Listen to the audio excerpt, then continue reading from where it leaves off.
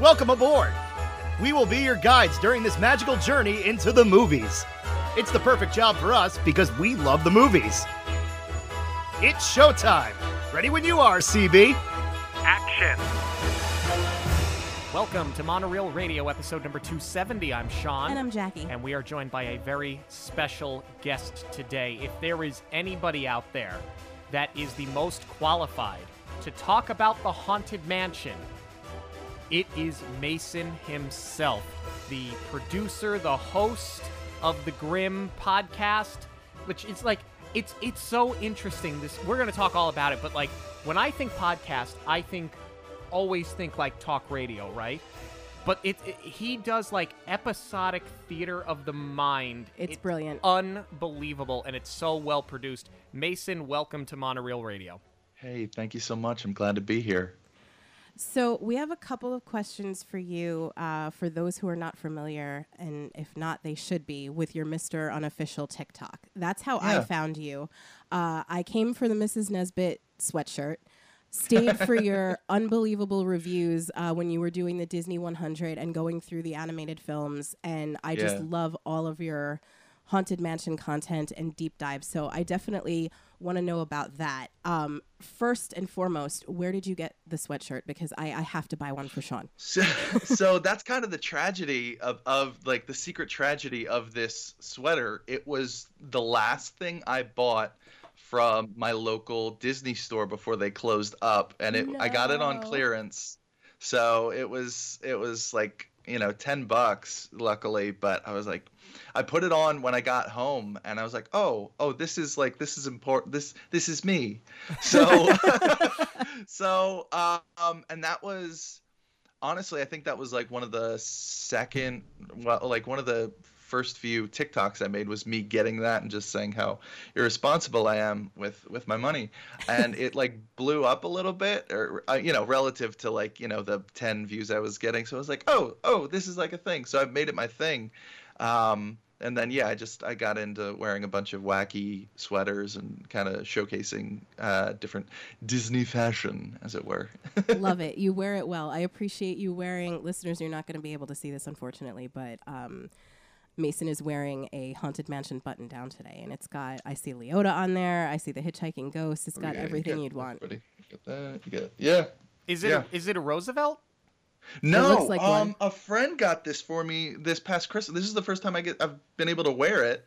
A friend got it. I think it's just off of Etsy, and I love it. I missed out on the Roosevelts, but I have one. I have a really good other kind of tiki sort of Haunted Mansion shirt. By this artist, and I'm forgetting it off the top of my head, but they do all this kind of tiki style art, and it's really cool. But I wanted to debut this one. It felt nice, so yeah. I feel honored that you're debuting it with us.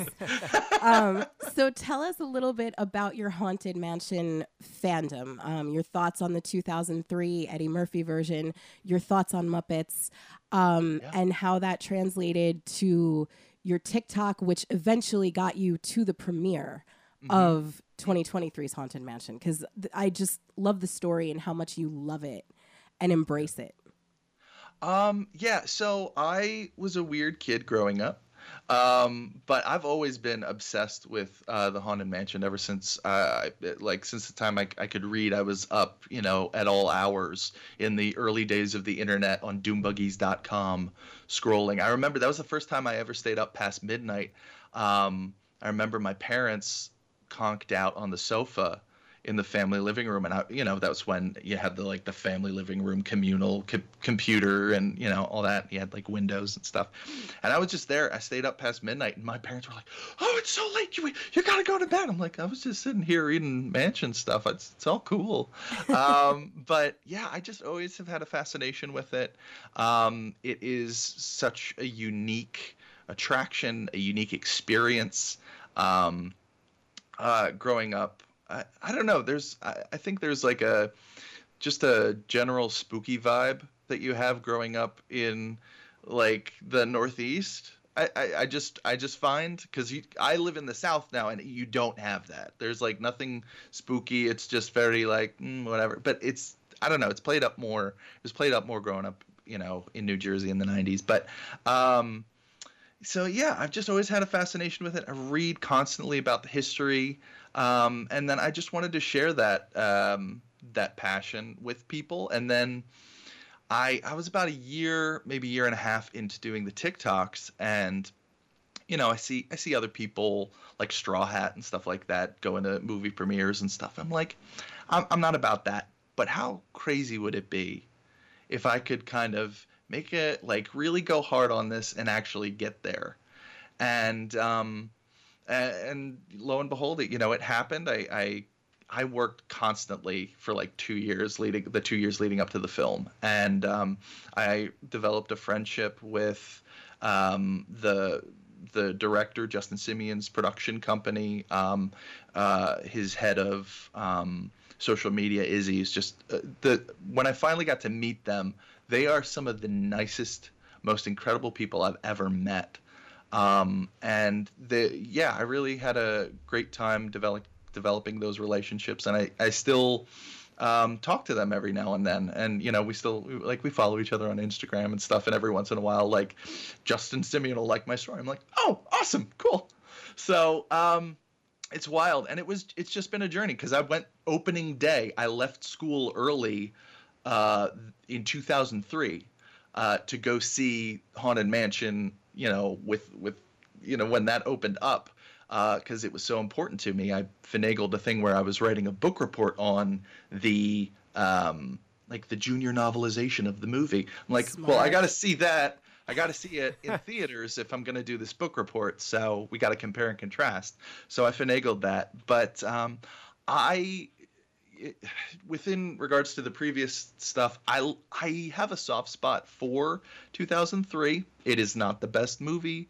It's not the best Haunted Mansion film, in my opinion. But there are things that I do admire about it. I love Rick Baker's work with costuming. Well, Mona May did the costuming, but his work with the makeup and the zombies and all that stuff.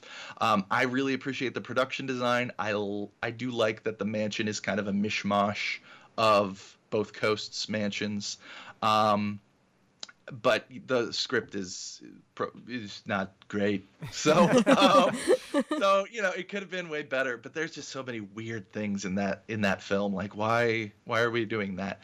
Now, one thing I did pick up, because I did listen through your previous, your episodes on Haunted Mansion 2003 and Muppets Haunted Mansion, was, Jackie, you kept asking, like, why didn't they do Constance?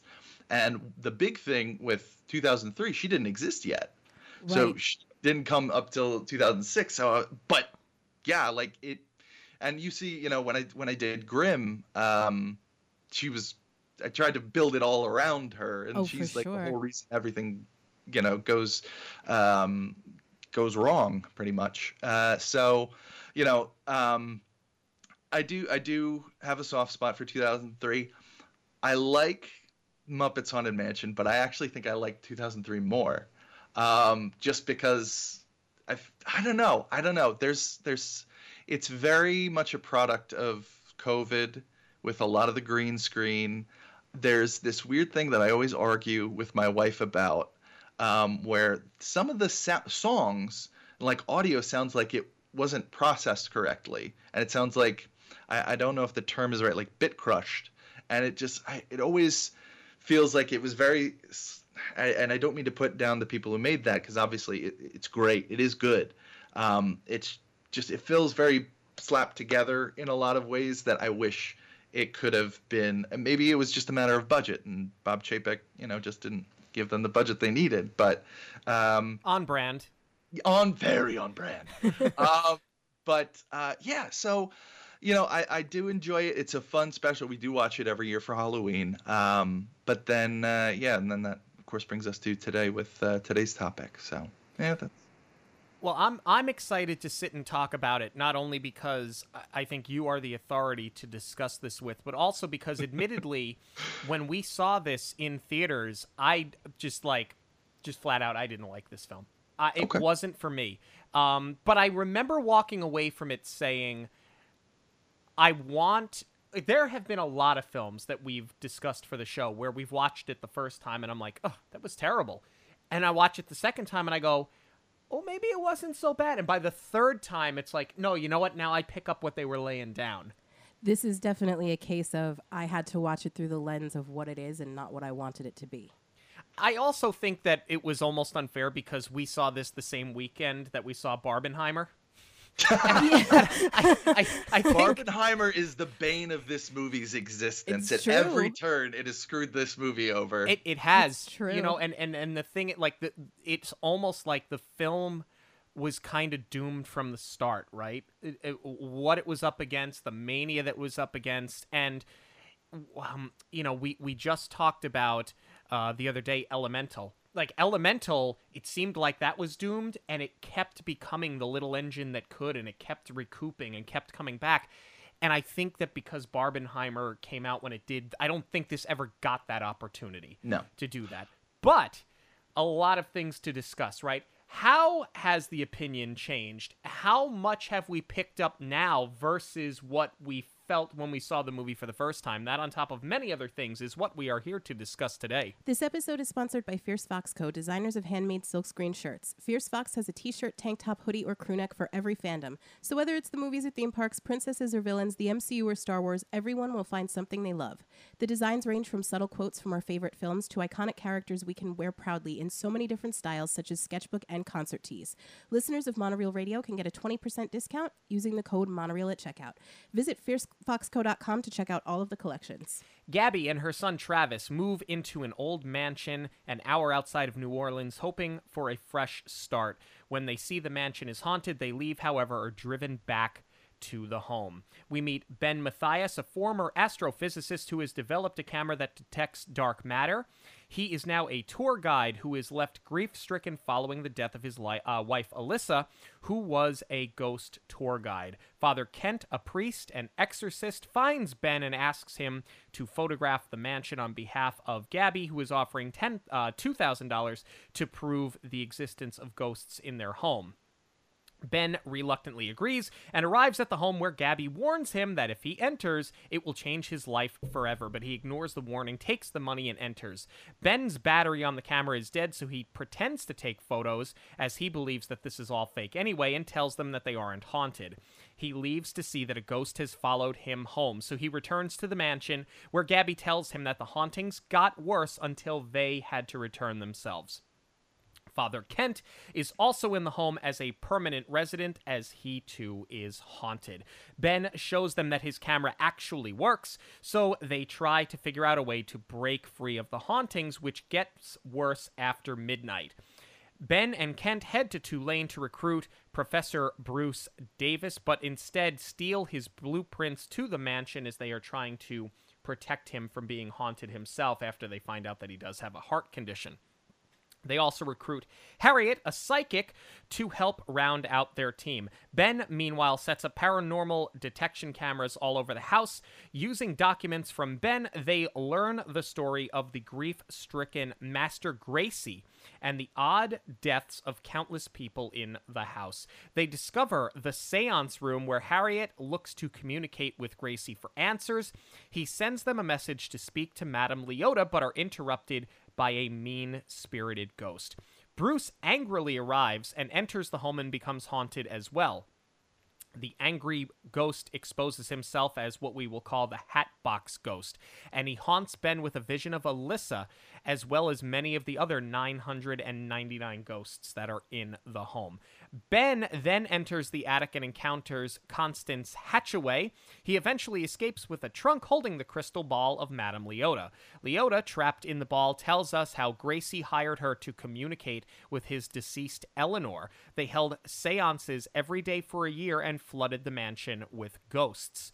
They summoned the Hatbox Ghost, who fed on Gracie's grief and trapped Leota in the ball, while he looks to trap 1,000 ghosts in the home that will eventually free him. She tells them to conduct a banishment spell, and they need something that belonged to the Hatbox Ghost, something that he once possessed. Realizing that each death in the house occurred on a full moon, this means that they only have 4 days to banish him, as he already has 999 of his 1,000 happy haunts.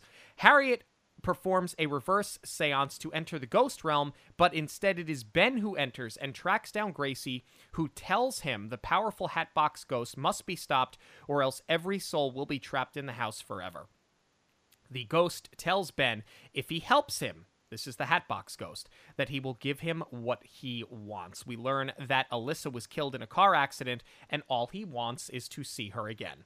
The next day, Ben and Bruce go to a sketch artist who reconstructs the Hatbox Ghost, but with skin, and Bruce recognizes him as the evil Alistair Crump, a wealthy tycoon who killed the party guests of those who had previously turned on him earlier in life. His staff eventually turns on him and beheads him in his own home to stop him from continuing his crimes. Crump's former home is now a historic bed and breakfast, so Ben, Travis, and Kent escape the mansion to go there while the rest are trapped by Crump.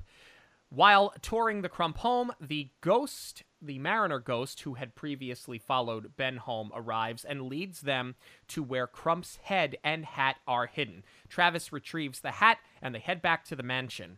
Kent admits that he isn't really a priest and can't do an exorcism, but Ben tells him that they can still do this together as he continues to have faith in Kent. They return to see that Crump has taken over Bruce's body and has tied up Harriet and Gabby. Crump burns the hat that once belonged to himself as the clock strikes midnight on the fourth day. Needing a willing soul to join him, Crump preys on Travis, who wishes to see his father again. Now, we know that Travis has said that he's spoken to his father a couple of times over the course of the film. Turns out his father has passed away. So that becomes the willing soul that Crump needs. Gabby and Ben go to save Travis while Harriet looks for Leota as she needs some extra help, and Kent draws away Crump's ghost army so Bruce can retrieve Crump's hat from the fireplace. Harriet frees Leota, while Kent gets the ghost army to turn on the abusive Crump.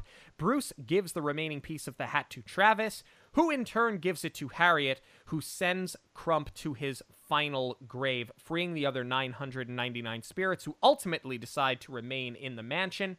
Ben and Travis return the Mariner Ghost to the sea, and Ben decides to pursue a relationship with Gabby. They are now the caretakers in the home, looking over the 999 happy haunts.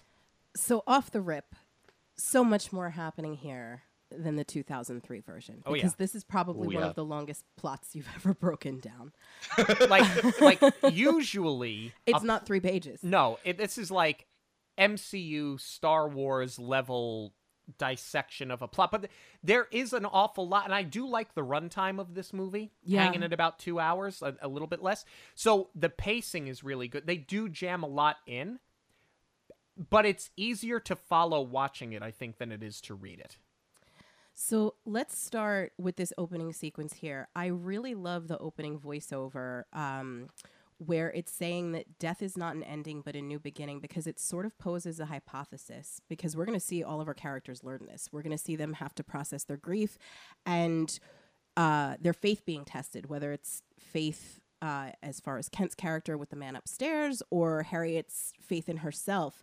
Everybody is going to be tested in this way. So I love that they set that up from the beginning. I love that they set that up from the beginning. I like that, similar to the 2003 version, we do, as a parks fan, as an attractions fan, right, it kind of just like tickles your insides with welcome foolish mortals. Like, you feel like you are at home. And speaking of feeling like you are at home, something that they did brilliantly here that they completely missed on in the 2003 version is they set the story in New Orleans. So we know, especially if you're following the Disneyland version of the ride, that this is very much a New Orleans story. I thought that they picked the right setting for that. Well, 2003 is New Orleans. We just don't see the town. The town isn't utilized in the same way that it is here, where it's almost a character in and of itself. Yeah, it's so much more immersed in that culture, authentically so.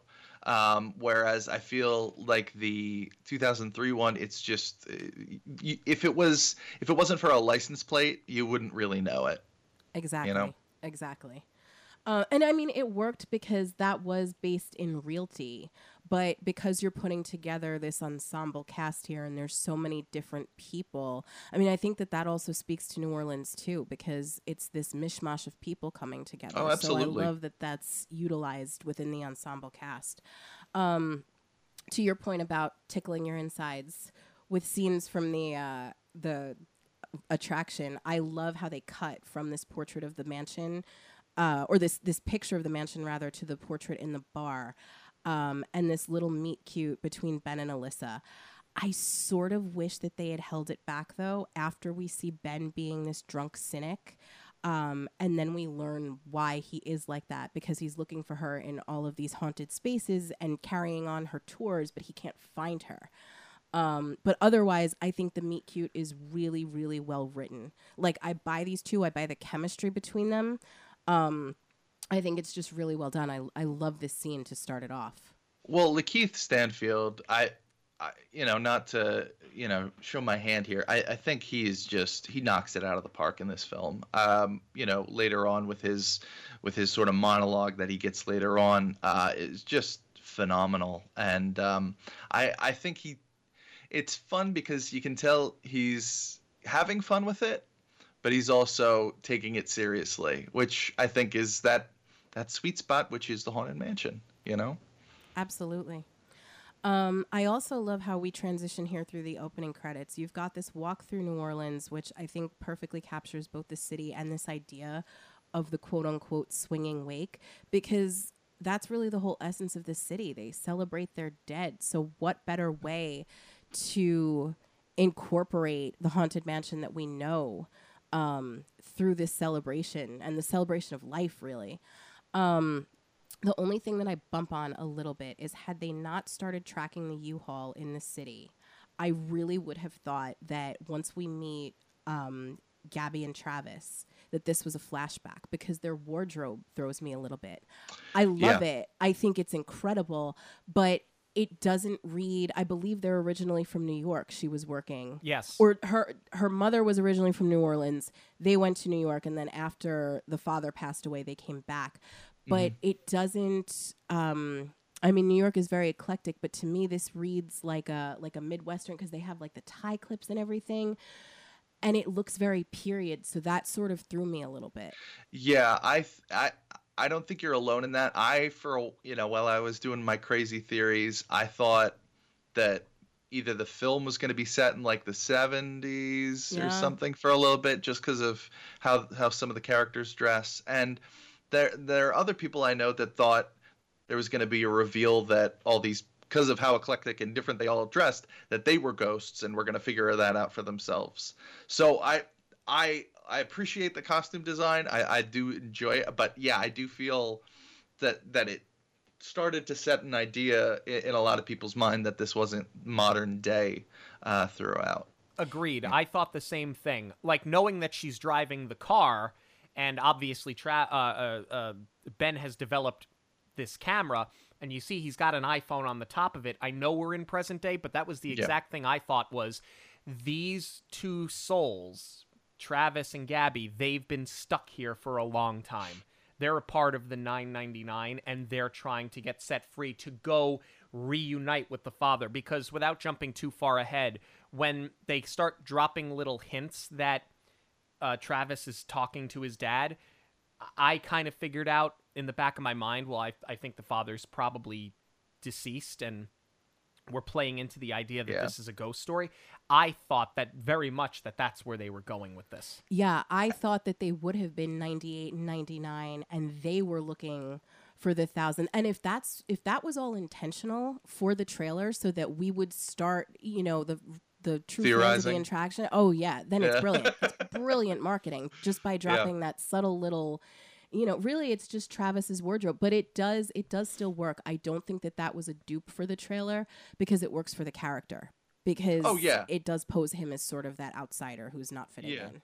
All of them have such rich looks. Like throughout the film, one thing, we're recording this 2 days after they announce Oscar contenders, and I'm a super fan and all that stuff, but the costume and the makeup that they did in this film is incredible, and a lot of the stuff is practical. It is.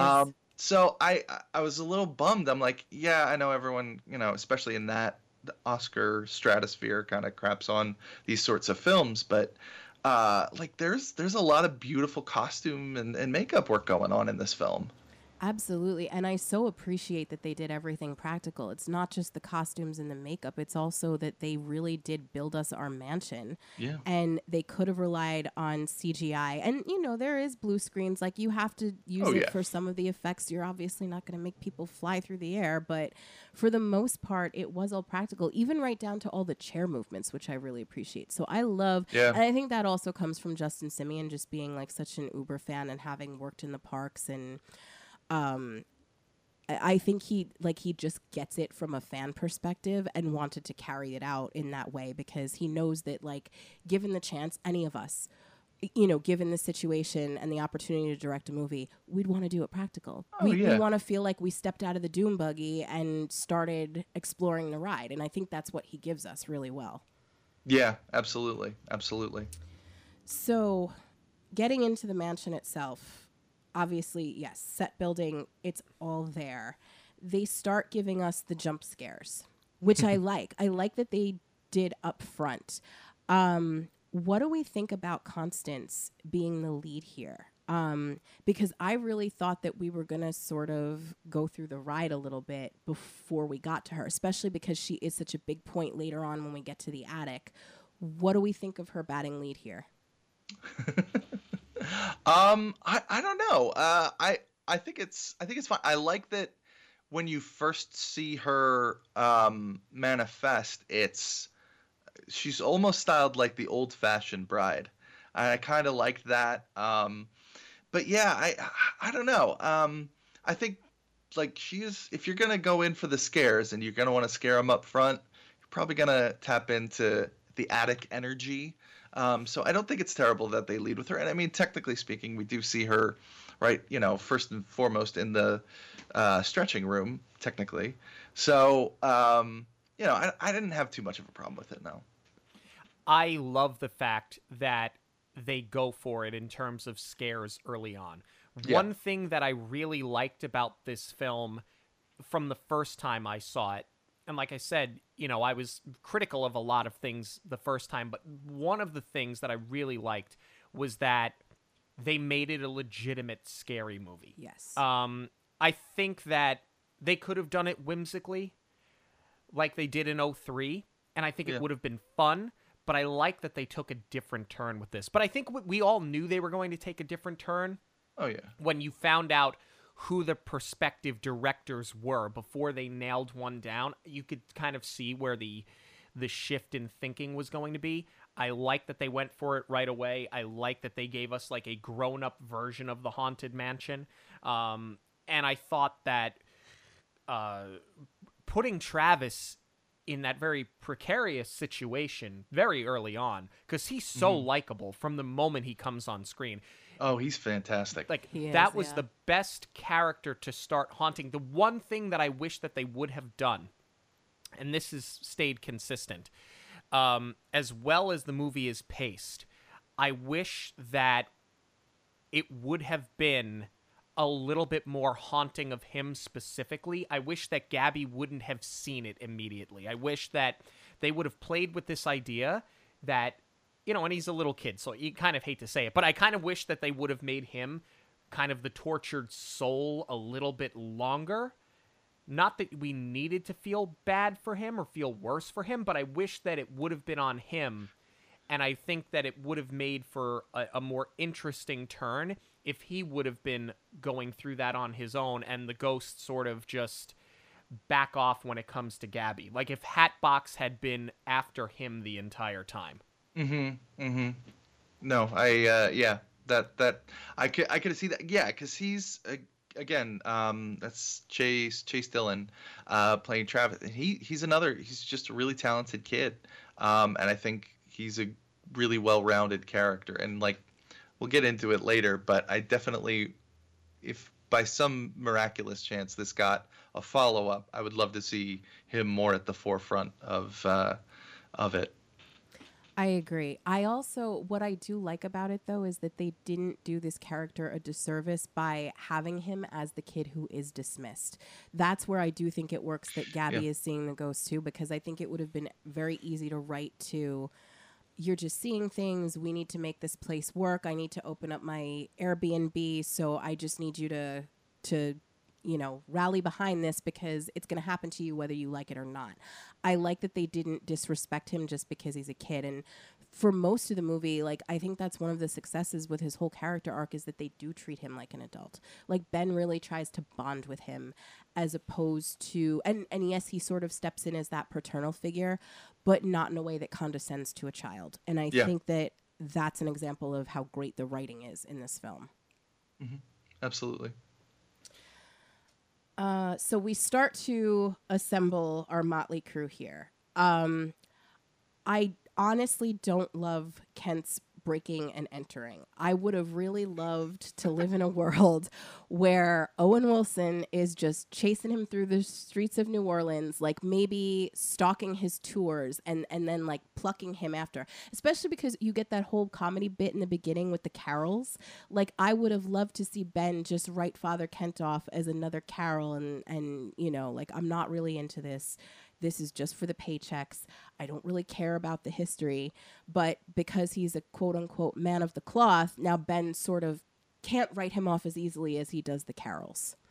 Mm-hmm. I just would have liked to see it played for comedy a little bit more. I like his introduction, but it does seem a bit rushed that he just enters the apartment. But I thought that what they did do successfully is they gave us a lot of backstory in very quick dialogue. I think that they set up the idea that Ben was a well-known astrophysicist, that he was well-known in that New Orleans community when it came to the paranormal, that he did develop this camera. And we obviously know at this point that he's a drunk, right? We've seen it. We know he's a grief-stricken drunk. But I like that they fleshed him out more without him sitting there over a drink being like, back in my day when I was in my prime. You know what I'm saying? Like, they don't have him flesh it out. They have his reputation has preceded him. And I like when movies do this a lot. I actually, I really like his introduction scene because I think it does a lot more on like a second viewing than people initially realize. I do not like, and this is more of a trope that's become very common in just films in general lately, where everyone's like, do you want to be a hero? That has become, that's like the new thing that everyone's like, what this is meaningless words, like, I'm gonna be a hero. Like, why? What does that mean? So that I don't care for, but there's some great setup with the cat, obviously with the cat. Yes. I think he's a quirky dude throughout, so I think it sets it up nicely. But he also, when trying to persuade Ben, with his whole science background and everything, he brings up Dr. Frankenstein, and he said, he created a monster. He's like, well, what's one man's monster is another man's great Halloween costume. And then we have the payoff later on that he's just in a costume because he sells Halloween costumes. And it's like just this little kernel of a moment. It's like, oh, that's why he made that comment later on. So I think that's great.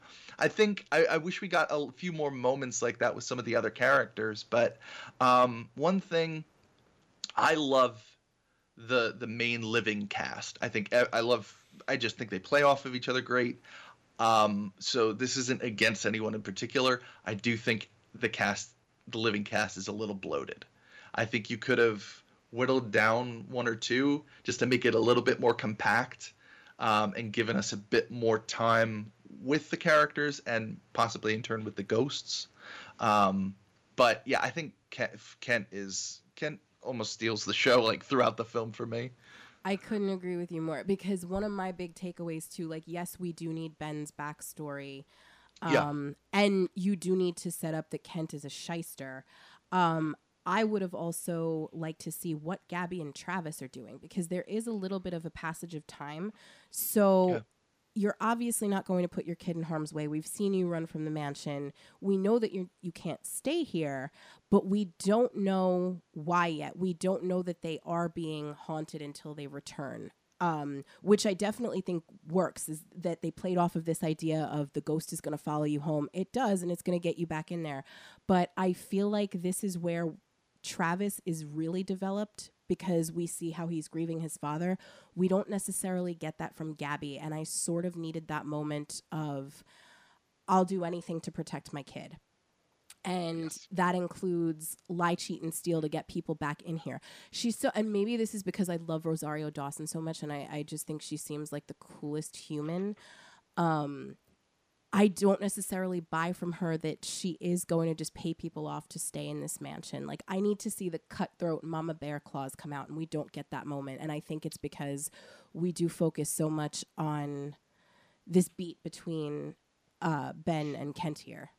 I do think that is one of the big problems, is she's very underdeveloped. And I do think, yeah, she should have been way more prominent, and I feel like she's just sort of dressing for most of the film. Something that initially I didn't care for, and I'm going to put this out there now, because we've now seen it twice up to this point, right? Or we're about to see it the second time, is that you can sort of freely come and go from the mansion. I liked that in the 03 version, like, once they were in. Like, they weren't getting out. I didn't care for the fact that they could come and go at their leisure, but it wasn't until the third viewing of the movie this week where it, like, as dumb as this sounds, it clicked with me that we are told on the attraction that a ghost will follow you home.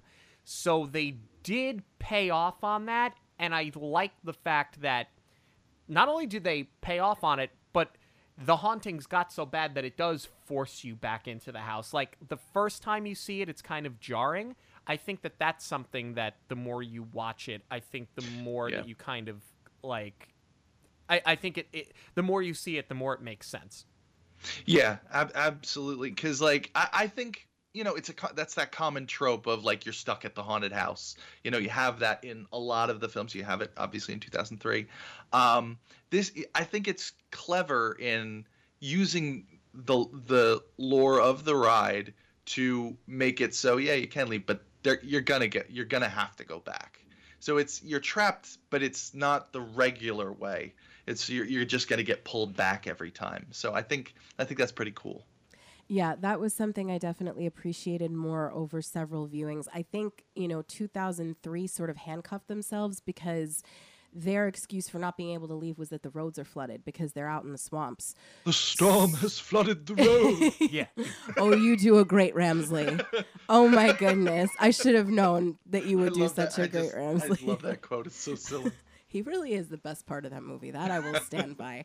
But in order to separate themselves, yeah, they're going to have to figure out a different way to keep them all trapped. And I think that was the best way to do it, to really lean into this idea of a ghost will follow you home. And I think it speaks to what this film does more successfully than 2003, is that 2003 just tried to put you in the attraction by showing you scenes that you're familiar with.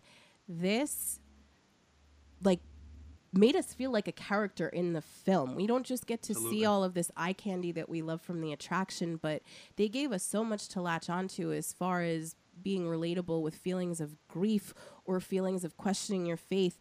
And I think that that's just another way to reinforce putting us back in the ride, because that's our takeaway from the ride, is that a ghost will follow you. It's the last thing we get besides little Leota.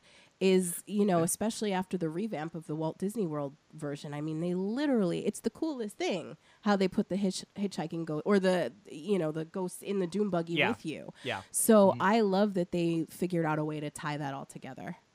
Yeah. Let's talk about the first time that Ben gets to the mansion. Something that I knew I liked his initial interaction with them the first time. That he just took the money, that he's sitting there with his camera going. I knew there was something about it that I liked, but I couldn't put my finger on it until this past viewing. I think I see where this is going. It's because it looks handmade, much like a proton pack. No, but you're on the right course. Mason, Sean will figure out a way to bring up Ghostbusters in every single review. I got my Ecto 1 model right over there, so it's all good by me. I don't know if you know this, but the writer of this film wrote Ghostbusters 2016. All right, well, that's unforgivable. We're going to put a pin in that and see if she redeems herself by the end. Go ahead, I'm sorry. So what I liked about this, and it dawned on me yesterday when I was watching this again, when he's coming in and he's Sham Ben, right? If you remember, Mason, you'll probably remember. I'm not sure that you will. In the 84 Ghostbusters, when Peter goes to Dana's apartment for the first time and he's got the ghost puffer. Yes. And he's just puffing around and she goes, well, are you even using that thing? And he's like, well, I think so. But it's basically a sham. He doesn't know because he doesn't know if he's doing it the right way. You could tell he's not totally in belief of it yet, even though he's seen the ghost at the library. To him, it's a way to make money. That's how he's going to turn it into a business. Yeah. That was exactly what they did here. And it's brilliantly done. They hate this. Yeah, with the piano. No, and I do love that it has that quality. Like, it doesn't look like a proton pack, obviously, but it does in the sense of, like, it looks handmade. Like, I believe the science behind it, but I also believe that he sort of put this together. It's like, you know, what the Ghostbusters did, or like the shrink machine in Honey, I Shrunk the Kids. It's still got that, like, I'll believe that this functions, but I also believe that you made it. Yeah, and I love, there's, again, the mansion nerd. They have the portraits up there of William Gracie, and he's like, so who's that? And she's like, unclear. And I'm like, yes. I'm sitting in the theater. I'm like, yes, no, that's perfect. But yeah, I like and I never connected the, you know, that energy between Ben kind of going in and then, you know, with Bill Murray, but that's like that's right on the nose, I think. And yeah, I really appreciate that. I really like that. And I like that it's subtle, and obviously it pays off later, but looking into the backgrounds, because that was my thing when we saw this the first time. I'm looking at the background. For sure. Because I'm looking at where are the Easter eggs? Where have they planted? You get the marble busts in the library. You obviously see the stretching room. You know the wallpaper. You see the gargoyles.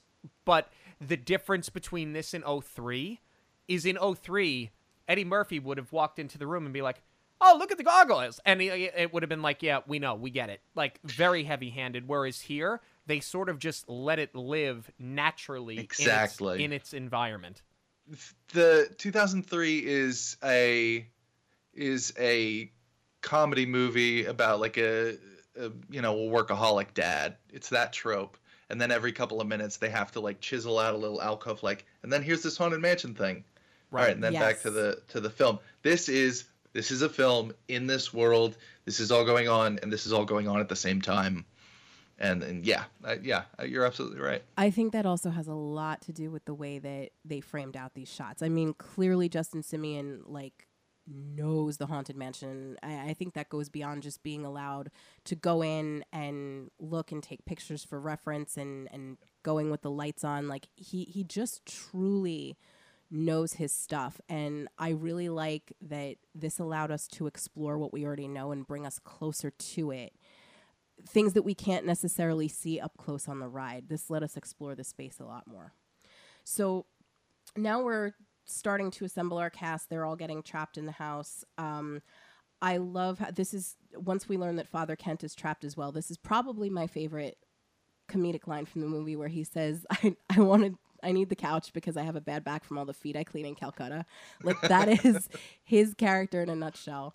I also really love how when we meet Harriet, she seems kind of shisty, but she's really got the upper hand because she ends up calling them out on, no, you did just meet a Gabby and you're lying to me. So I love that we start towing the line with this character of, can we trust you? Are you a legit medium? Like, what's your deal? And they play with that throughout the rest of the film. I think it's so cool. Yeah. Yeah, but never in a way that we believe that she's a shyster, right? Like, we can see that she actually does have that gift, and they do pay off on it brilliantly at the end. Well, that's about, testing the faith. That's her whole character arc, is she just needs to believe in herself. Mm-hmm. Yeah. I like the fact that they go to Tulane to go speak to Bruce. I love the fact that you have somebody who is a professor that studies haunted mansions, as on the nose as it is. But for that city, it makes sense. If it had been anywhere else, it would have been like, really? Like, just call in Dan Aykroyd at this point. But that would have been fun too. It would have been great. Well, it didn't work out so well in Casper, but but a lot of things didn't. Oh, yeah, I'm not. Don't you dare! Not a fan. But I think because it would seem on the nose if you take it out of New Orleans, and for that much, I think it works. Yeah, and I love that they gave him the last name of Davis. Yes. That was fun. Yes. Yeah. That Davis, was a really nice Crump. They did a really nice job of hat tipping those brilliant Imagineers that brought this, that they made all of this possible, right? The one thing that I wish that they didn't do, though, because it made no sense to me, is they've got him in the classroom. They have him in the... They like, perceivably, like, you could go to his office. Why he brings all of these documents to a hibachi restaurant while he's in his raincoat just doesn't make any sense. I love the raincoat. The raincoat is great, but it just doesn't... Like, it's like if Monk went to hibachi and didn't want to get, like, food all over himself, I believe he'd wear a raincoat.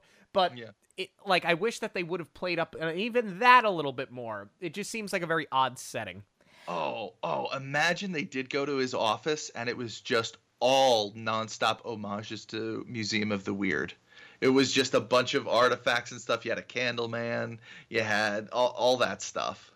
Yeah, or I would have loved to see The Office in a situation where he's like a true crime enthusiast and he's got, pictures up on the wall connected by like the red rope and everything. Like, anything could have worked. But that's what I love so much about his character, because everything else, or everyone else, they've got something to process, whether it's their grief or their faith. He's kind of the odd one out in that way of he's got nothing to lose. He's an older gentleman and he just wants in. Like, not even necessarily for the adventure, because he does have the line at one point where he says, "I'm too old to die," which is hysterical, because he really does think that he's safe, I guess, because he does have all of this experience. And it's like, no ghost is going to want me. I'm useless. But I just love that he's ready to dive in head first for no reason at all. So I have a conspiracy theory. Okay, let's have it. I love it. There's evidence out there, and I'm not, because I know there was some reshoots. I've talked with some of the cast. There was some reshoots. I think he was supposed to die. He wasn't going to make it out, and he was going to become just a ghost at the very end. Because I swear, I don't know where it is now, but I saw a clip where he was full blue and ghostly. Very quick. It was a very quick cut. And then I saw that. I was like, huh. And then last night, as a matter of fact, I'm watching a making of short on it. And they're talking about how they do all these effects in camera and stuff. And in their climax clothes, wardrobe, Lakeith is putting his hand through him, is like running his hand through him. Oh. So I don't think it was originally supposed to make it back from the heart attack. And I think maybe it would have been more of a plot of he doesn't really have anybody at home. Now, in death, he does have a family at this house and stuff. So that's a conspiracy theory. I could be totally wrong, but that's just what I've come to believe. Interesting. Yeah. Wow. And as an aside, or in addition to that, I should say, I do wonder, and you call me a fanboy, whatever, but I'm wondering how much of that had to do with Afterlife. When Egon is a ghost at the end of we know he's a ghost the whole time. I'm wondering if that was the Oh. original way that this was written, and then Afterlife came out and they rewrote it and reshot it. Possibly. Apparently they did a lot of testing on this film. Both, I think, Disney ran it a couple, but Justin Simeon really likes to use testing in his process. So I don't know if that was a decision on him. I don't know if it was a decision on Disney. Like, we don't want to see, these main characters die, which I don't know. But yeah, that's just there's that. I have other theories with how the Hatbox Ghost got developed as a character, but I don't know. Well, we're going to talk about Hatbox in a couple of minutes here. Oh boy. Because now we've got this whole team assembled in the house, right? What I absolutely love, because I'm obsessed with watching the ghost hunting shows. That's like 2:00 in the morning. There's nothing else on. Oh, look, Ghost Hunters is on. I'll just put it on, right? Or Celebrity Ghost Stories or whatever. But I love the fact that they took modern day ghost hunting with the cameras, right? Because we've all seen with the cameras and the infrared and the heat sense and all that. I love that they took that and made this such an integral part of the film when they put the dark matter cameras all over the house. I love the fact that they do that. The problem I have with it, though, and this didn't strike me until yesterday, and I'm jumping ahead by a few minutes here. They discover the seance room, and they go in, Yep. but the camera's already mounted in there. And the security monitors are too. So I was like, how did Ben rig this when they're only just discovering the seance room? Well, there might be a jump there, like a quick time of like a couple minutes of them all of a sudden setting it up. But my thing is, it feels like they do that. They take it from the scientific angle, setting all this up. But as soon as Hatbox Ghost shows up, all of that kind of goes out the window. The camera gets broken. They don't really bring any of that angle up again until that's it. So I do wish that kind of stuck around a little bit longer. But at that point, it feels like the spiritual Madame Leota going into the ghost realm, that becomes more of how they approach it from then on. Yeah. Speaking of Madame Leota, I want to talk about her because we learn her backstory and how she was brought to the mansion. And this might be an unpopular opinion, I actually really like that all of her seances opened the door for all of the ghosts now populating the mansion. I think it works for this version. Yeah. Oh, yeah. Yeah, absolutely.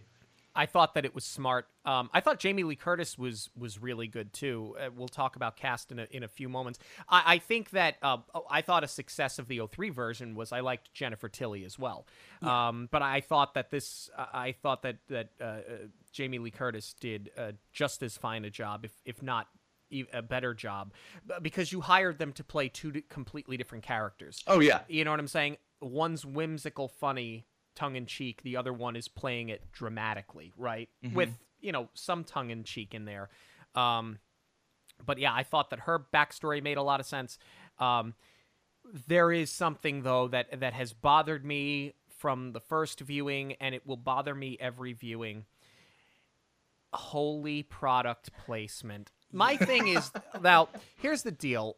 Obviously, if you know film, you know there's product placement in every movie. Yeah.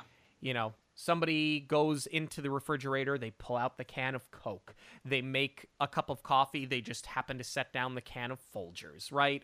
The U-Haul, but everybody knows U-Haul's a moving truck, so that's pretty well in there. That was fine. It works. That was fine. More subtle. When Harriet goes, I'll invoice you on PayPal. It was like, okay, well, say, oh, PayPal me, oh, Venmo me. That's, oh, Zelle me. Like vernacular, yeah. It's become very natural. But when she goes, write on this pen and paper that I bought at CVS, I was like, I expect this out of Austin Powers. You know what I'm saying? Like, when it's intentionally over the top because it's a parody. And then even later, like, when Kent's in the car and, like, he slowly takes the Burger King wrapper out and they start talking about all of the food that you can get at Burger King. Like, there was not that much fast food placement in Harold and Kumar. You know what I mean? Like, it's so over the top that it just took me completely out of it. Okay, so on first couple of viewings, I thought so, and it does stand out. But to me, the Yankee Candle is the most egregious one. I actually like the pad and the paper because I feel like this is where we can flip-flop on Harriet with, is she legit or is she just making this up as she goes along? Yeah, I think I agree with the Amazon and the Yankee Candle. There's some that are really bad. I think the CVS one is just so stupid. Like, I got this. It's this sort of absurdity of the moment of like, I'm talking to a ghost here. You know, it's that sort of funny vibe where you're like over-explain. But yeah, I've thought of like, what would happen if I just take this and pop it and like just cut the little bits of going to Baskin Robbins before she died and stuff like that. Like, what if we just did that? Because, you know, I don't know what the whole reasoning for that is. But sometimes it's really jarring. It's very jarring. Well, if the reasoning is that they got to do everything or the majority of things practical over CGI, live on with the product placement. I'll take it. It is, again, though. Yeah, this was Chapek era, so it's totally possible. Possible. It reads like Space Jam. When Wayne Knight comes into the motel room and goes, come on, Mike, eat your Wheaties, get your Big Mac, throw on your Nikes. Like, let's go. Like, it's all just, it's a lot. But, all right, we're going to get to Hatbox in a second, but I think this is kind of a natural place to bring this up, right? Mm-hmm. Because we're sitting here talking about the absurdity, and it's very funny. I think one thing for me that doesn't, as odd as this sounds, I think for the most part, the one thing that doesn't really work for me in this movie is the comedy. And I understand that, you know, you get Owen Wilson, you have Tiffany Haddish, you have Danny DeVito. You've got people that are, and even Rosario Dawson, you know, we've seen her do it in Clerks too, right? Well, you know, these people can be very funny. And I'm good for some lighthearted moments to break up the scary, but it seemed at times like you're very much making a quote-unquote, not a horror film, but you're making a scary, spooky movie, and it seemed like they were trying at times too hard to make it lighthearted, and I kind of wish that they would have dialed back on the comedy, mostly because I think some of the jokes just don't land anyway. No, I think they struck the balance pretty well. There are two jokes I don't care for in this film. The first is it'll cost you $3. Yeah. That's highway robbery. Like, funny on its own, but like in the sense of why is she trying to get money? Like, it doesn't make sense in that situation. And then the cane. I still don't get the cane. Is it a sexual joke? Probably is, but why? Why are we going there? I don't get it. Yeah, that one kind of stumped. And there is one that we have talked about. The only joke that we felt truly didn't land was when Harriet is talking about her childhood dog that popped like a balloon, which we were a little shocked to hear in a movie. I mean, like, obviously this is not the Haunted Mansion that's made for kids. But when we saw this in theaters, we remember everybody sort of looking around at each other going, did she really just... should we be laughing? Like, that's the only one that sort of didn't land for me. But otherwise, I think they really struck that comedy, scary balance. Probably, I think this is the best we've seen since, like, a Zombieland. Yeah. I think maybe I'm messed up, but I did chuckle at the balloon thing. Because, again, it's just a continuation of her not having that filter in front of Travis. Fair. So I thought it was fine, but I could be a little messed up. It works in service of that storyline. Yeah. You know, earlier we're talking organs on the outside. And she's like, he's 9. She's like, 9's not that young. Like, so, like, in that case, like, it works. But be that as it may, now we get Hatbox. We'll just let you go. You've been waiting for this. Yeah, you go. Okay. So let's talk about the positives here. I actually really like him. You don't know that who's playing it is playing it. It's very, like he looks great. He looks phenomenal. For sure. So, and I like the build up to him, especially with when he's getting chased through the region beyond. Like it starts just with him in the distance, and then you got his feet just kind of scampering by as he's hiding under the table, and then the head is like, ah! Great. Two things that I didn't notice until watching tonight. Why does he have a hat box? Take aside the fact of we know he's the Hatbox Ghost. It's the Hatbox Ghost, like that, because he's the Hatbox Ghost. Why in the film does he have a hat box? It's a great question. We know that he gets beheaded. Like, could it have been such a form of disrespect that they separated and they put his head in a hat box? Yeah, like it could have had. They could have had it right. Yeah, don't use the hat in the underground. Right. Just have the head in a hat box, and then everything's fixed. Like that's it. Like okay, fine. And then you have to bring the hat box back. That's fine. But that was one little thing. And again, these are tremendous nitpicks. Again, I love this film, but and then just I don't understand his motivation. Like, what's going to happen if he gets the 1,000th soul? Like he said, I'll get my revenge. How? What will happen? Yeah. Because we never, like, it doesn't, like, we don't know if he's in limbo. Like, what is it, and why that mansion? Well, he can leave. Then he's no longer trapped in the mansion if he gets his 1,000th. But to Mason's point, that's what got my wheels turning of, like, what then? Is it world domination? Like, what after? Because my wife and I was like, what's happening? She's like, I think he's going to come back to life and be all powerful. I'm like, I think so.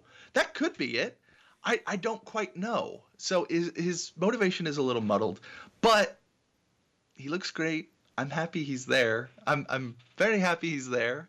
And again, because both him and Constance weren't around when that first film came out. He was kind of, he was just missing. And then, you have both of these villains now that you can play with. So it was so cool to see him there. I wanted him to be played by Willem Dafoe. I think he would have been a great Hatbox Ghost. Oh my God. I wish we got more time with him as a character, honestly. Yeah. There's so much you could do. I don't know that I'm going to be unable to see Willem Dafoe in this run. Oh, that's such great casting. Follow the cold chill running down your spine. Like, come on. That would have been great. But to also cut that against, the humor of something like a Boondock Saints, where he's like, I feel like river dancing, I would have loved that quality. To, really play up the line between the scary and the humor, I think that would have been awesome. Oh, yeah. And especially the way, I believe, because, again, I do a lot of, studies in regards to where this stuff comes from historically speaking. I think a lot of his inspiration was drawn from Aleister Crowley, who was all into the occult and stuff like that. So I think that was really clever, pulling from real history to create this new character. Obviously, I'm glad that they made him Crump. But yeah, I like the take that they had with him. There's a few little blind spots with him that I kind of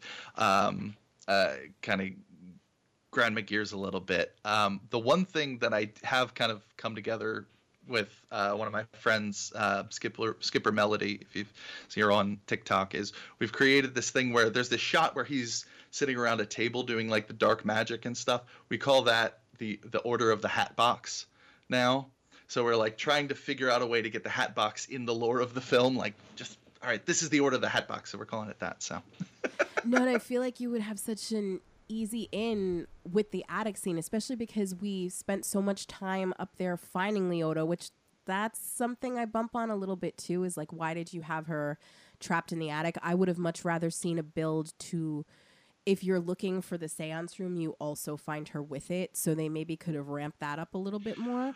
But the hat box is sort of a given. There's tons of them lying in the attic. Well, a big thing, and yeah, I mean, of course, the hat box, the idea of the hat box comes from the hat boxes up in the attic. And again, historically, that's how that happens. But from the mansion's genesis, back from when it was Captain Blood, something important, the truth, the key to all the truth is always found in the attic. Okay. So she finds that Priscilla finds out that Captain Gore, that her husband's Captain Gore. 2003, they find the key to the chest in the attic that's gonna shows all the truth. This one, they find her in the attic. She has the story. She knows what actually happened. So I think and that's more me just like seeing a pattern where there probably isn't one. But I like that. I dig that. Oh no, that's why you're here today for sure.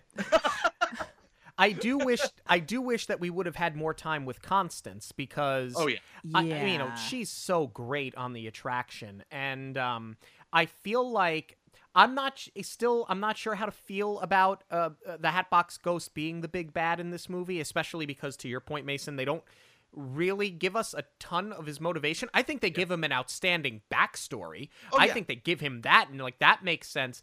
But there are parts of me that wishes that Constance would have been our villain, and there's parts of me that wish that the two of them would have been doing this like in concert together. Well, they sort of do, because I feel like she's the last one who wants to help out our living cast, because, you know, he does have a couple of lines with, this is the last time you betray me. And they do. I love how they injected him into this film as far as all these other ghosts are afraid of them, that they did give the other ghosts, you know, these are our silly, whimsical ghosts that we've grown to love. There's a big bad that they're answering to. And I think that that's sort of important, but I kind of feel like she's the last one standing as far as Crump having a hold on her. Well, yeah. And you've listened to Grimm. Which is why I try and connect them in the way I do. I'm not going to get into spoilers, but because I think they both do serve well as antagonists, and I think I think she could have carried a lot more in this film, or carried her own, film where she's the central antagonist. I do like to view them as, she's a villain that's very fun, and she enjoys killing and all that stuff, but him as a character, again, in my mind, he's like just the heart of darkness. If you've watched Adventure Time, she's like the Ice King, where she's like fun and then he's like the Lich King, where he's just devoid of like he's very serious, and it's not good when you're going up against him. I would have liked it if we were able to play with those more and use her as a character more, because she has a huge fan base. She moves as much merch as he does. So like you're kind of shooting yourself in the foot if you don't either save her for another one or use her more, because people are just as excited to see her as they are him. And she's been developed as the character that kills all of her husbands, and I'm not suggesting that they could have been or should have been married, but if they're not going to be working together, why wasn't she the one that beheaded him? And that's why she's trapped in the mansion. You know what I'm saying? Like, there's a lot that I think you could have done here. Absolutely. Because again, if they're playing well, I mean, because he doesn't have a real background, he could have been one of the husbands. Now, obviously, we have all the people going, well, no, her last husband was George Hightower. But again, he doesn't have a name. He could have been George Hightower. Right. So you could have done that. And you could have done that as well. I'm glad they're both there. And I understand the need to focus on one of them, but yeah, I do wish we got a bit more with Constance. That was, I think, the biggest thing my biggest obstacle personally of throw out the window what you wanted and just focus on what it is. Like, once I got past the lack of constance of it all, then I appreciated this film so much more. What I really like too is, we're started talking about the yin and the yang of the Hatbox Ghost being the spooky one and Constance sort of having a little bit more fun with it. They really do flip it on its head, where Crump's story is dissolved into this dinner theater bed and breakfast. Oh my God. This is where, I mean, the best cameos, the most unexpected cameos, the brilliance of utilizing Winona and Dan Levy. And quite frankly, if Disney wanted to do a spin-off series and beat something to death, I would totally be on board for them to do like a 6-parter with these two. They can raise my Disney Plus price all they want, and I will pay it. Just give me more of the two of them and whatever she's doing with her stupid cane. Yeah. Maybe not that, but and I lost my mind when they fit in the Walt Disney World mansion as well. Yes. I was like, oh my gosh, no, you did it both. You've put them both in their own worlds. Great. You vaguely allude to that one being like further north, possibly in New York, whatever. So yeah, I was so excited about that. I think it was really cool how they were able to make that work. And yeah, I love those cameos. Like, gripes aside with the cane joke, like, yeah, obviously. I like that it's an actual tourist trap, because they're searching so badly to get something that belonged to him, and every time they go, was this Crump's? No. And finally with the comb, he's like, then why is it in a glass case? You know, it's like they've obviously they've taken this lore, they were smart enough to buy the house, and now they're just filling it with stuff to sell it as an attraction in and of itself. And I didn't notice it until yesterday, when they break away to go find the hat and the head. When Dan Levy is playing the piano, he's playing "It's a Small World." You didn't notice that? No, I didn't. Really? I didn't notice it until... I love that little wing. And to me, the only way that scene... And he goes, no singing. To me, the only way that scene could be better is if there was a callback and the two carols ended up on this tour. I would have loved for that payoff. That actually would have been very funny. Yeah. But otherwise, just bravo. The one cameo, and this is such a niche thing, the one cameo that I really wanted in this film was, and this is a pull, Ron Howard.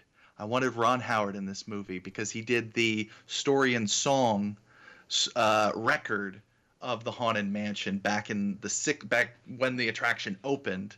It was him, I forget the other actress, but it's them trapped in the mansion and going through. I listen to that regularly. I've referenced that directly in Grimm. But it would be so cool if he like showed up or was, drove by the house, or was like the nearest neighbor to the mansion in New Orleans. And he said, yeah, I don't like going in there. Like some sort of reference like that, just as a cameo. But yeah, that's just one thing I wish I could have seen. That would have been amazing. And there were so many places you could do it too. Like he could have been a bar patron, or like he could have even voiced the ghost that's carving the turkey that ends up chasing Hatchet Man. Hatchet Man, yes, thank you. Yeah. There were a lot of places that you could have done it, I feel like. Oh yeah, you could have done it. Again, he could have been one of a tourist. He could have been one of the tour guides at Crump Manor. But yeah, that's just a little thing I've always wanted to see. Yeah, because you had Mary Lou Henner in the very beginning as one of the carols, and it's a cameo, but like she's talented enough. I'm waiting for her to do more. Yeah. And I'm wondering if that's why you don't get the payoff, because they couldn't get her another day to do the second appearance. But like, I'm also wondering, like, what is her connection? Like, does she know Justin Simeon? Like, what? Usually you throw like your friends a cameo like that, or like, it's like Bruce Campbell in every Sam Raimi film. Exactly. Or to Mason's point, like with the Ron Howard thing, if you know somebody's a fan, like you're gonna let them do it. So I'm just wondering, like, what her connection is. I think she has some sort of like more like obvious. I think she has some sort of serious connection, because they went on to Celebrity Family Feud to promote the film, and she was one of the people who came. So like, why she had like kind of a cameo, but you bring, okay, fine. But yeah, I was like, I don't get it. I think she's like cheesing it up a little bit too much for the camera in the film. I think she's like, this was a thing the whole time. I'm like, why are you looking like that? Why are you doing that? But I don't know. Maybe they're friends. I really don't know. I don't know. There was also a point where I thought she was maybe doing double duty and they had her in a dual role and she was Constance. And they just put her under all the makeup. And then I was like, oh, are we seeing these people as living and dead? Like, are they not mirrored Wizard of as Oz part of the rules. I love story? it. Exactly. A lot of people thought that for why am I forgetting her name? Winona Ryder. They thought she was going to be Constance. Yeah. People were. I was for that. I was all about that. But yeah, it was just that. And again, I was surprised. How I thought we were going to get a little bit more of her. For sure. So now we get to the end of the film, right? We get the hat back to the mansion. Crump has taken the physical body of Bruce. He's tied up Harriet and Gabby. The payoff when we find out that Travis's father has passed away, I think for a lot of people it was surprising. I think I figured that out pretty quick. I think the three of us all kind of figured that out pretty quick. But it was clever. It was the way that they sprinkled clever. it. It was very well clever. done. The brilliance of it is that the whole time you have a very jaded Ben that says, what's the point of living? We all end up dead anyway. So initially he is the person that you think should be the target. But what it does is it makes Crump even more cynical and evil than he already was, because now he's going to prey on the child. Like, this works so well. Because to its credit, and because it's a Disney film, you're watching it and you are picking up those clues, but you're like, there's no way they're gonna. And then they do, and it's like, holy crap, they're really going there. Because I was in the theater and I was 2 seats down from I think it was Chase's grandmother at the premiere. And I was like, that's one of my regrets, because I was so kind of looking all over, because I was supposed to meet up with Justin before the film. I was sort of tracking everything that was going on, and I wasn't in the moment, but my wife had a wonderful conversation with her. She was a wonderful lady. She's very nice. I love that.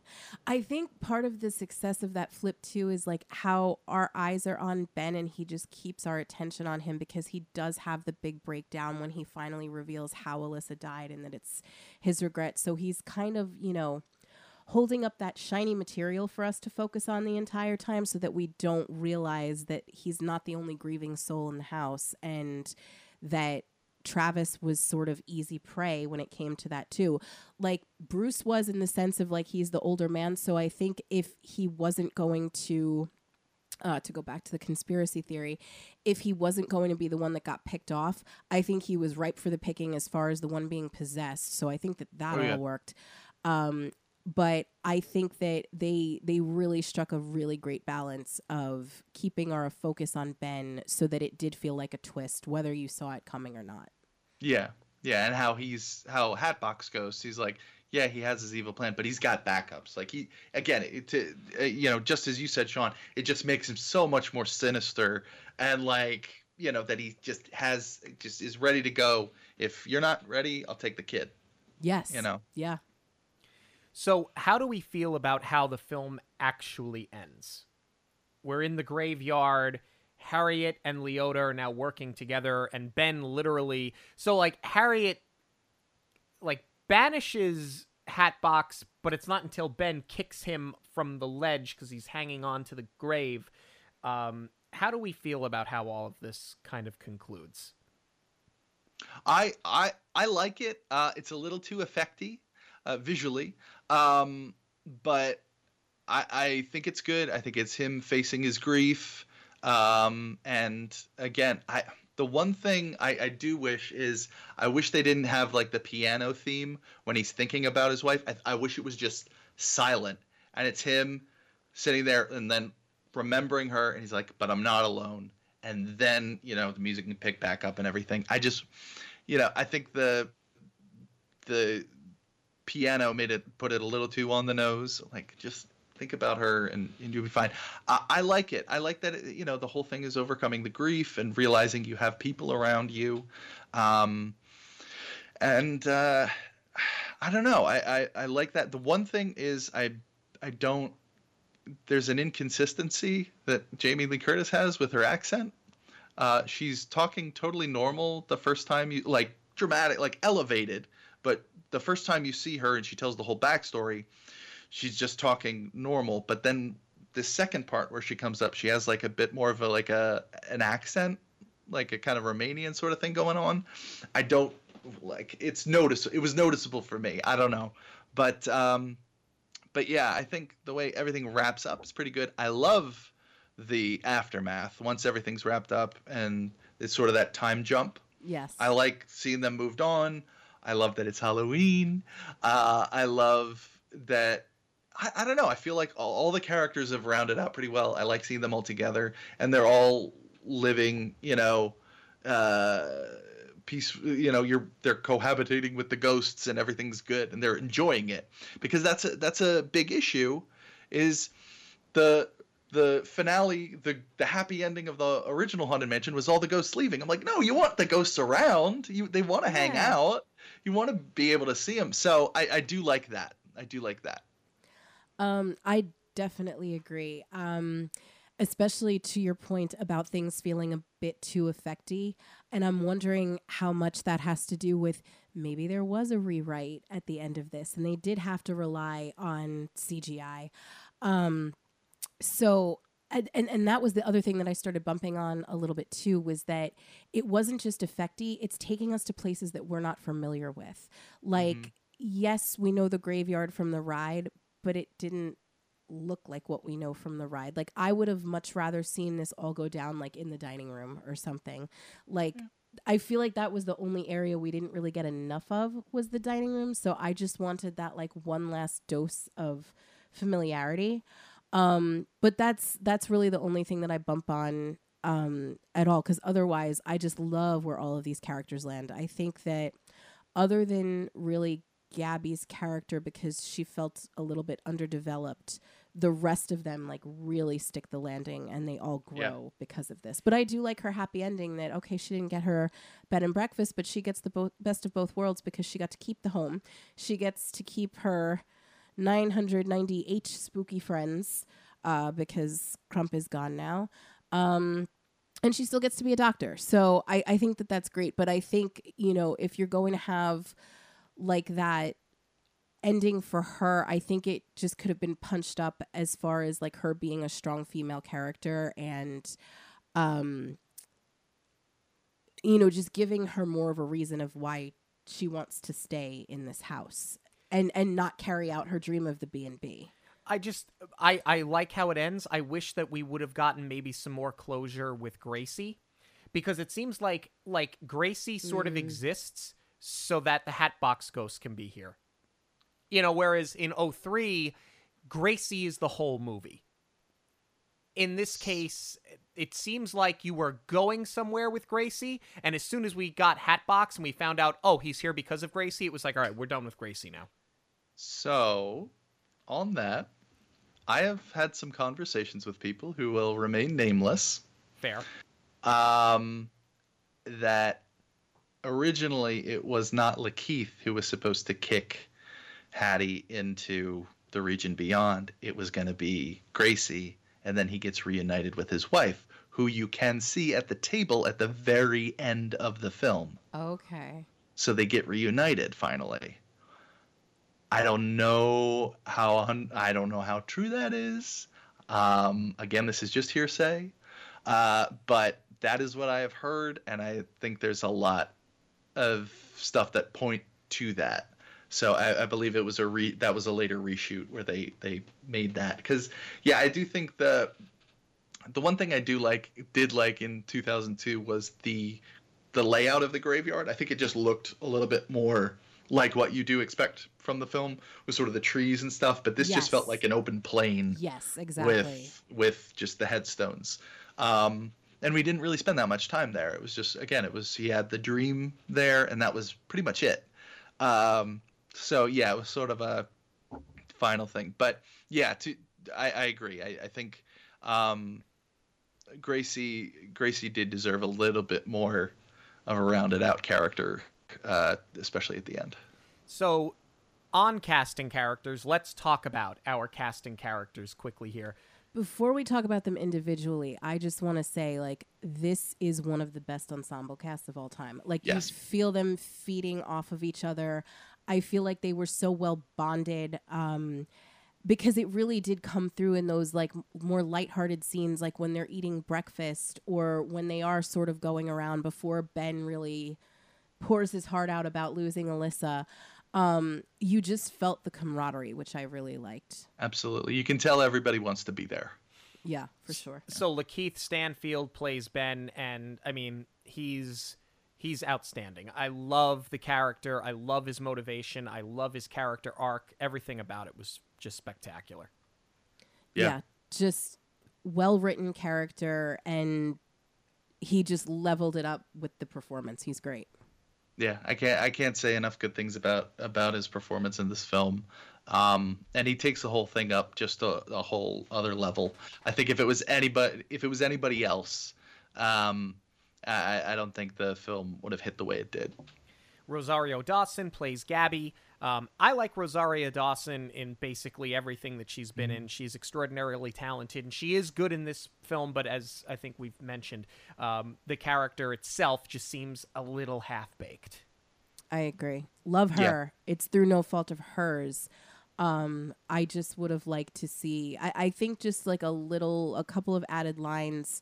I don't even think it would have taken a full scene. Just like, let's see the mama bear come out a little bit more, and it would have punched up the character a bit. Yep, I agree. Chase Dillon plays Travis, a scene stealer. I absolutely love this kid. I think that he's incredible. I think that his delivery, his performance, like, he's funny when he has to be funny. He's sad when he has to be sad. Like, the kid, he's got it. This kid's got it.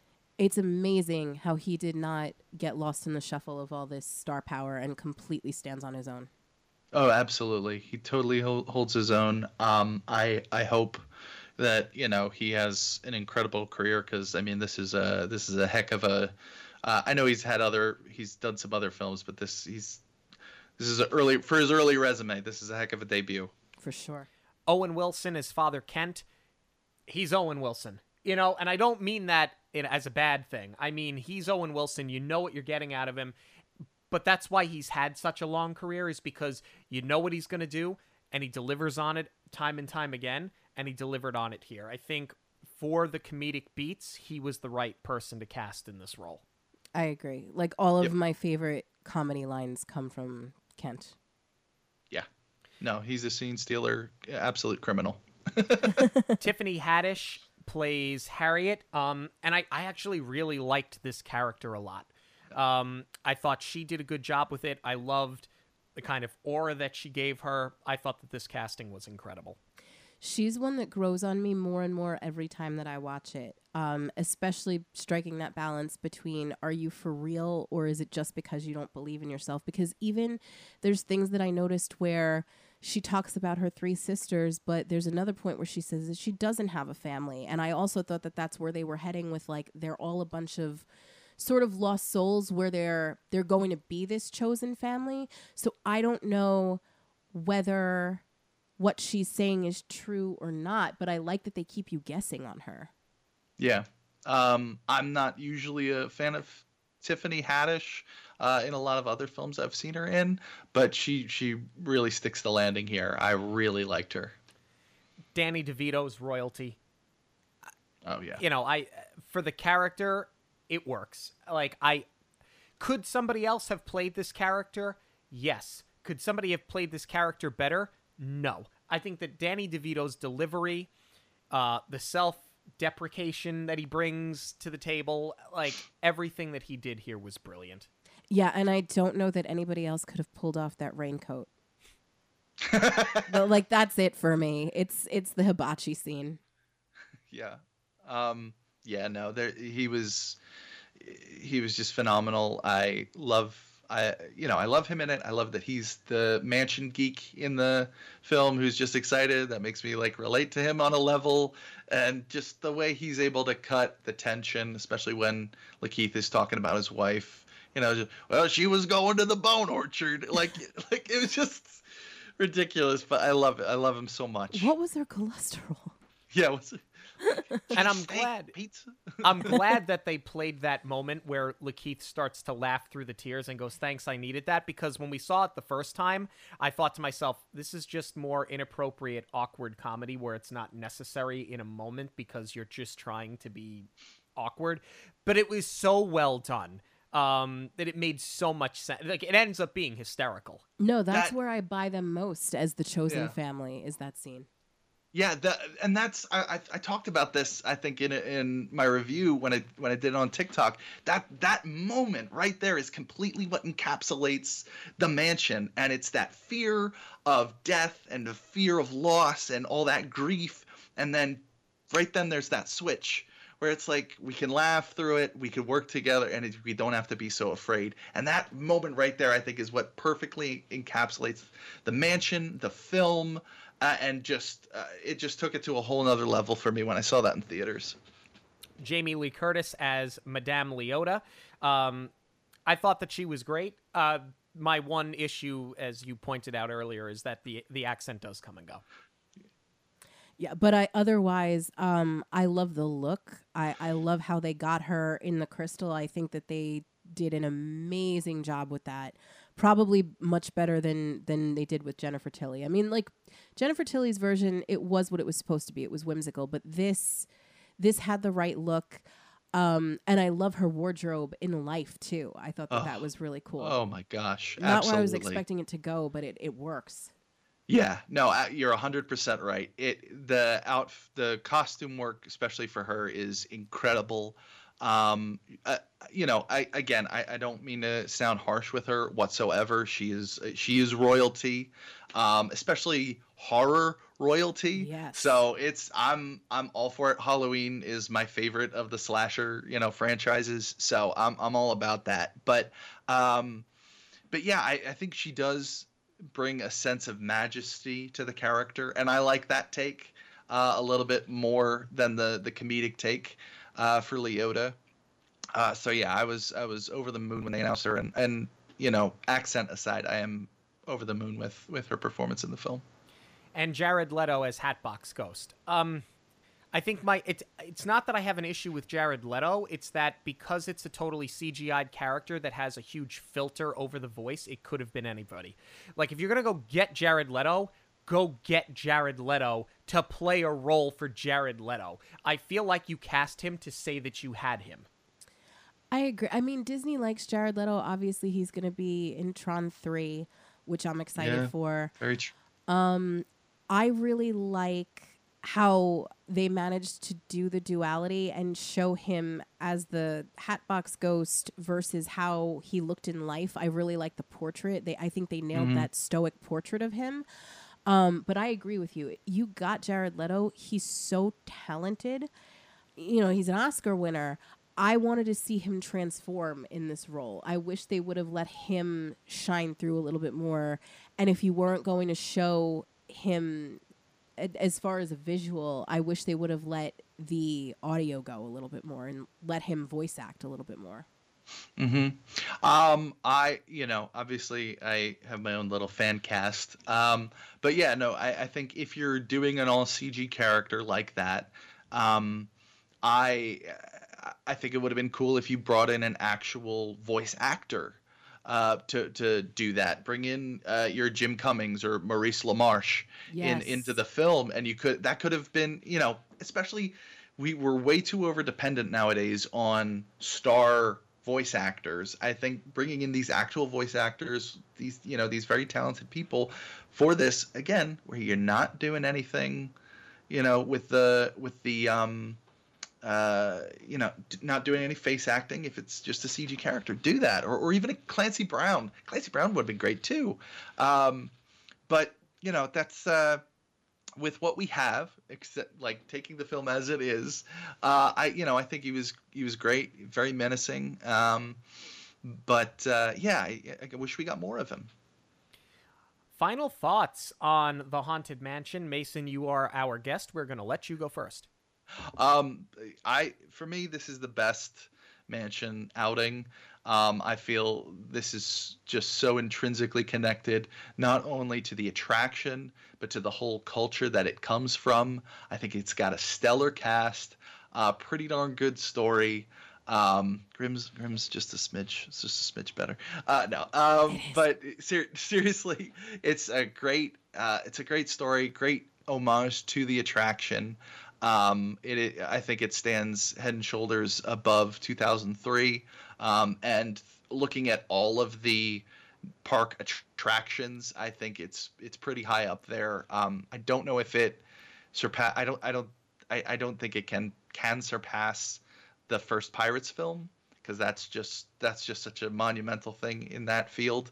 But it comes pretty darn close for me. So this is just an incredibly important film to me. So yeah, it's great. I think the more I watch this film, the more I enjoy this film. I'm glad that that I was able to get more out of it. And I said when we saw it the first time, I feel like the more I watch it, the more I'll take out of it. And that's exactly what it was. It's definite. I mean, it is head and shoulders above the 03 version.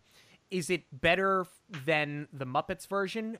I just love the Muppets. And so maybe there's a bit of a bias in there, right?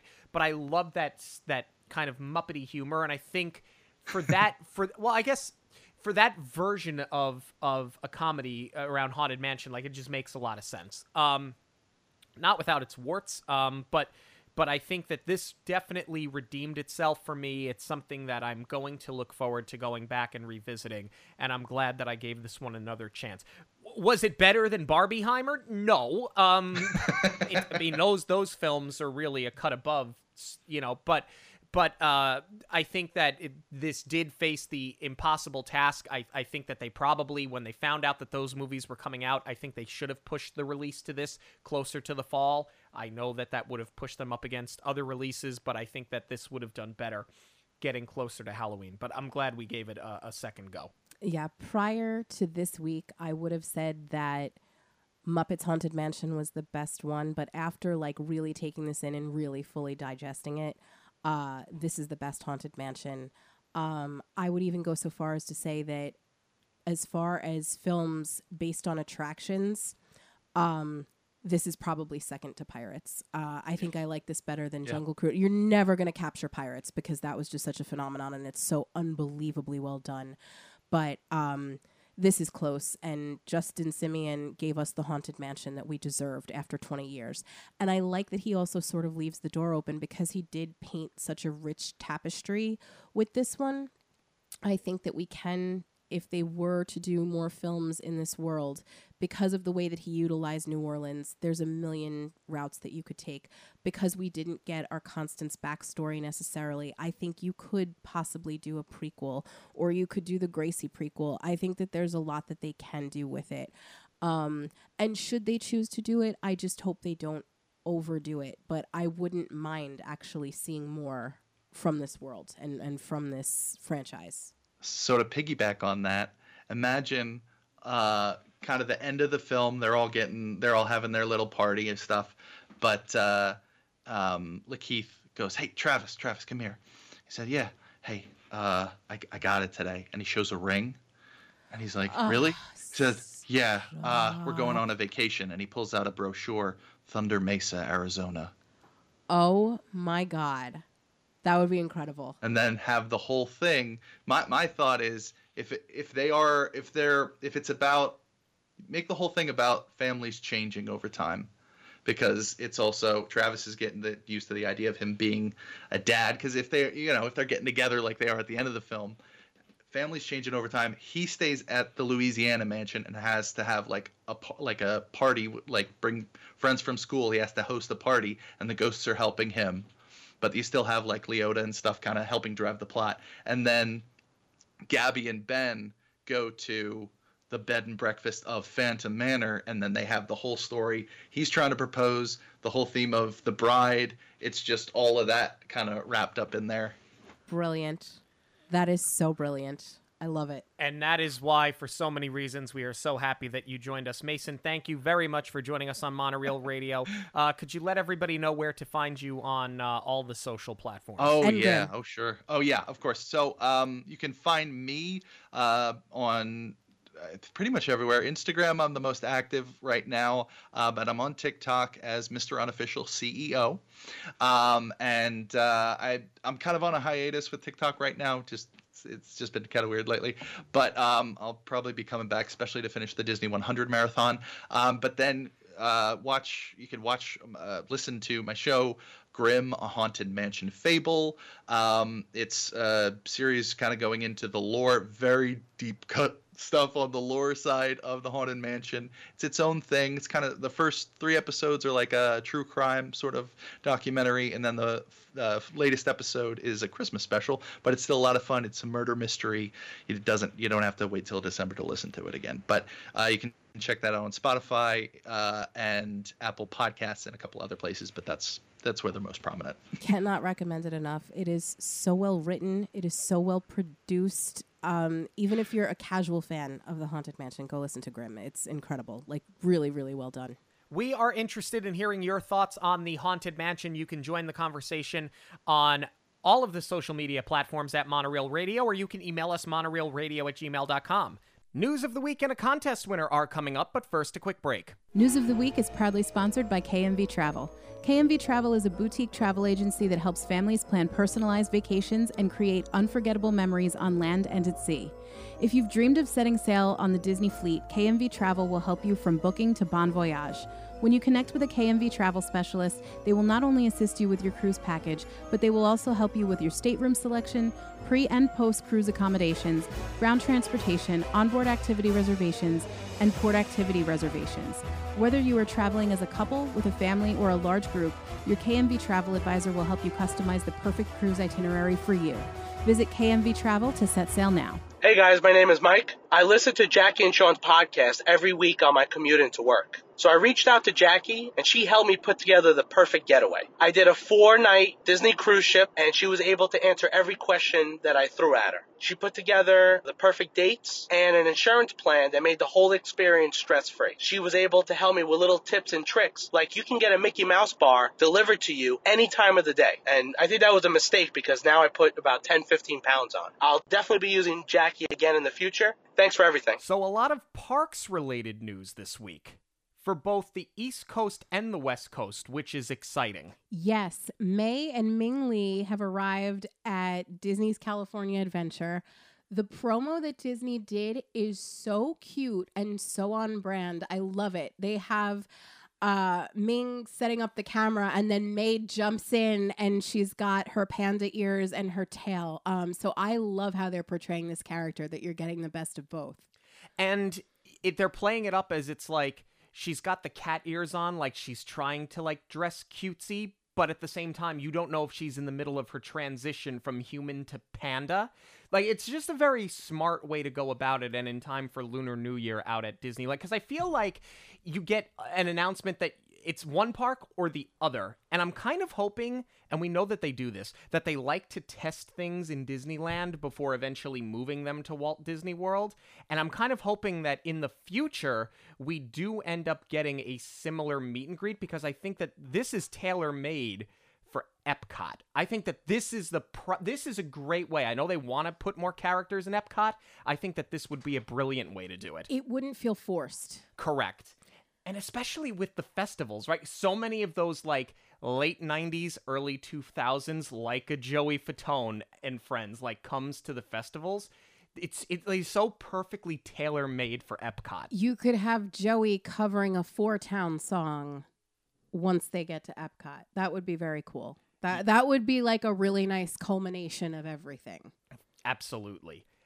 And now, talking about East Coast Walt Disney World, the resort-wide really, is getting ready to celebrate soulfully. Yes, the entire month of February for Black History Month, there's going to be a whole bunch of added experiences. There's going to be a new Tiana pin, which is really pretty. It's her tiara, and it's got like Mardi Gras colors almost. I love that. So yeah, that's really pretty. They're going to have added experiences at Epcot's Festival of the Arts. They're going to have added experiences like the Artistic Expressions Walk at Disney Spring, a lot of added food at Disney Springs, and some added snacks to celebrate soulfully at the resorts. Yeah, and like we've done this with other festivals before, and when they really do go all out, especially at Disney Springs. Like low key, Disney Springs, especially at Jock Lindsay's, right? Like you always get banging food. So I'm very much looking forward to getting back into Springs in the next couple of weeks and sort of weaving our way through and seeing what kind of snacks we can find. Absolutely. All right, let's talk about a contest winner, though. We did this one on social media. Thank you to everybody who entered to win this really great Elemental pin. The winner of the Elemental pin is Chandler. That was on Facebook. So Chandler, we will be in touch with your shipping information to get your prize pack sent out to you. Thank you all so much for those who entered. We don't have a giveaway this week, but we'll put a pin in that because we have a lot of really great giveaways, and we have another great giveaway coming up very, very soon. Thank you all so much for joining us this and every week on Monoreel Radio. Monoreel Radio will always be free, but there are many ways that you can help support the show. Please give us a rating wherever you listen to your podcast. Join the conversation on social media at Monoreel Radio on all major platforms. Share your favorite episodes with family and friends who may enjoy them. And of course, book your next trip with Jackie. Links to everything can be found at monoreelradio.com. We all get one story. Make yours a magical one. On behalf of Monoreel Radio, we'd like to thank you for joining us. We'll see you at the movies, the stuff dreams are made of.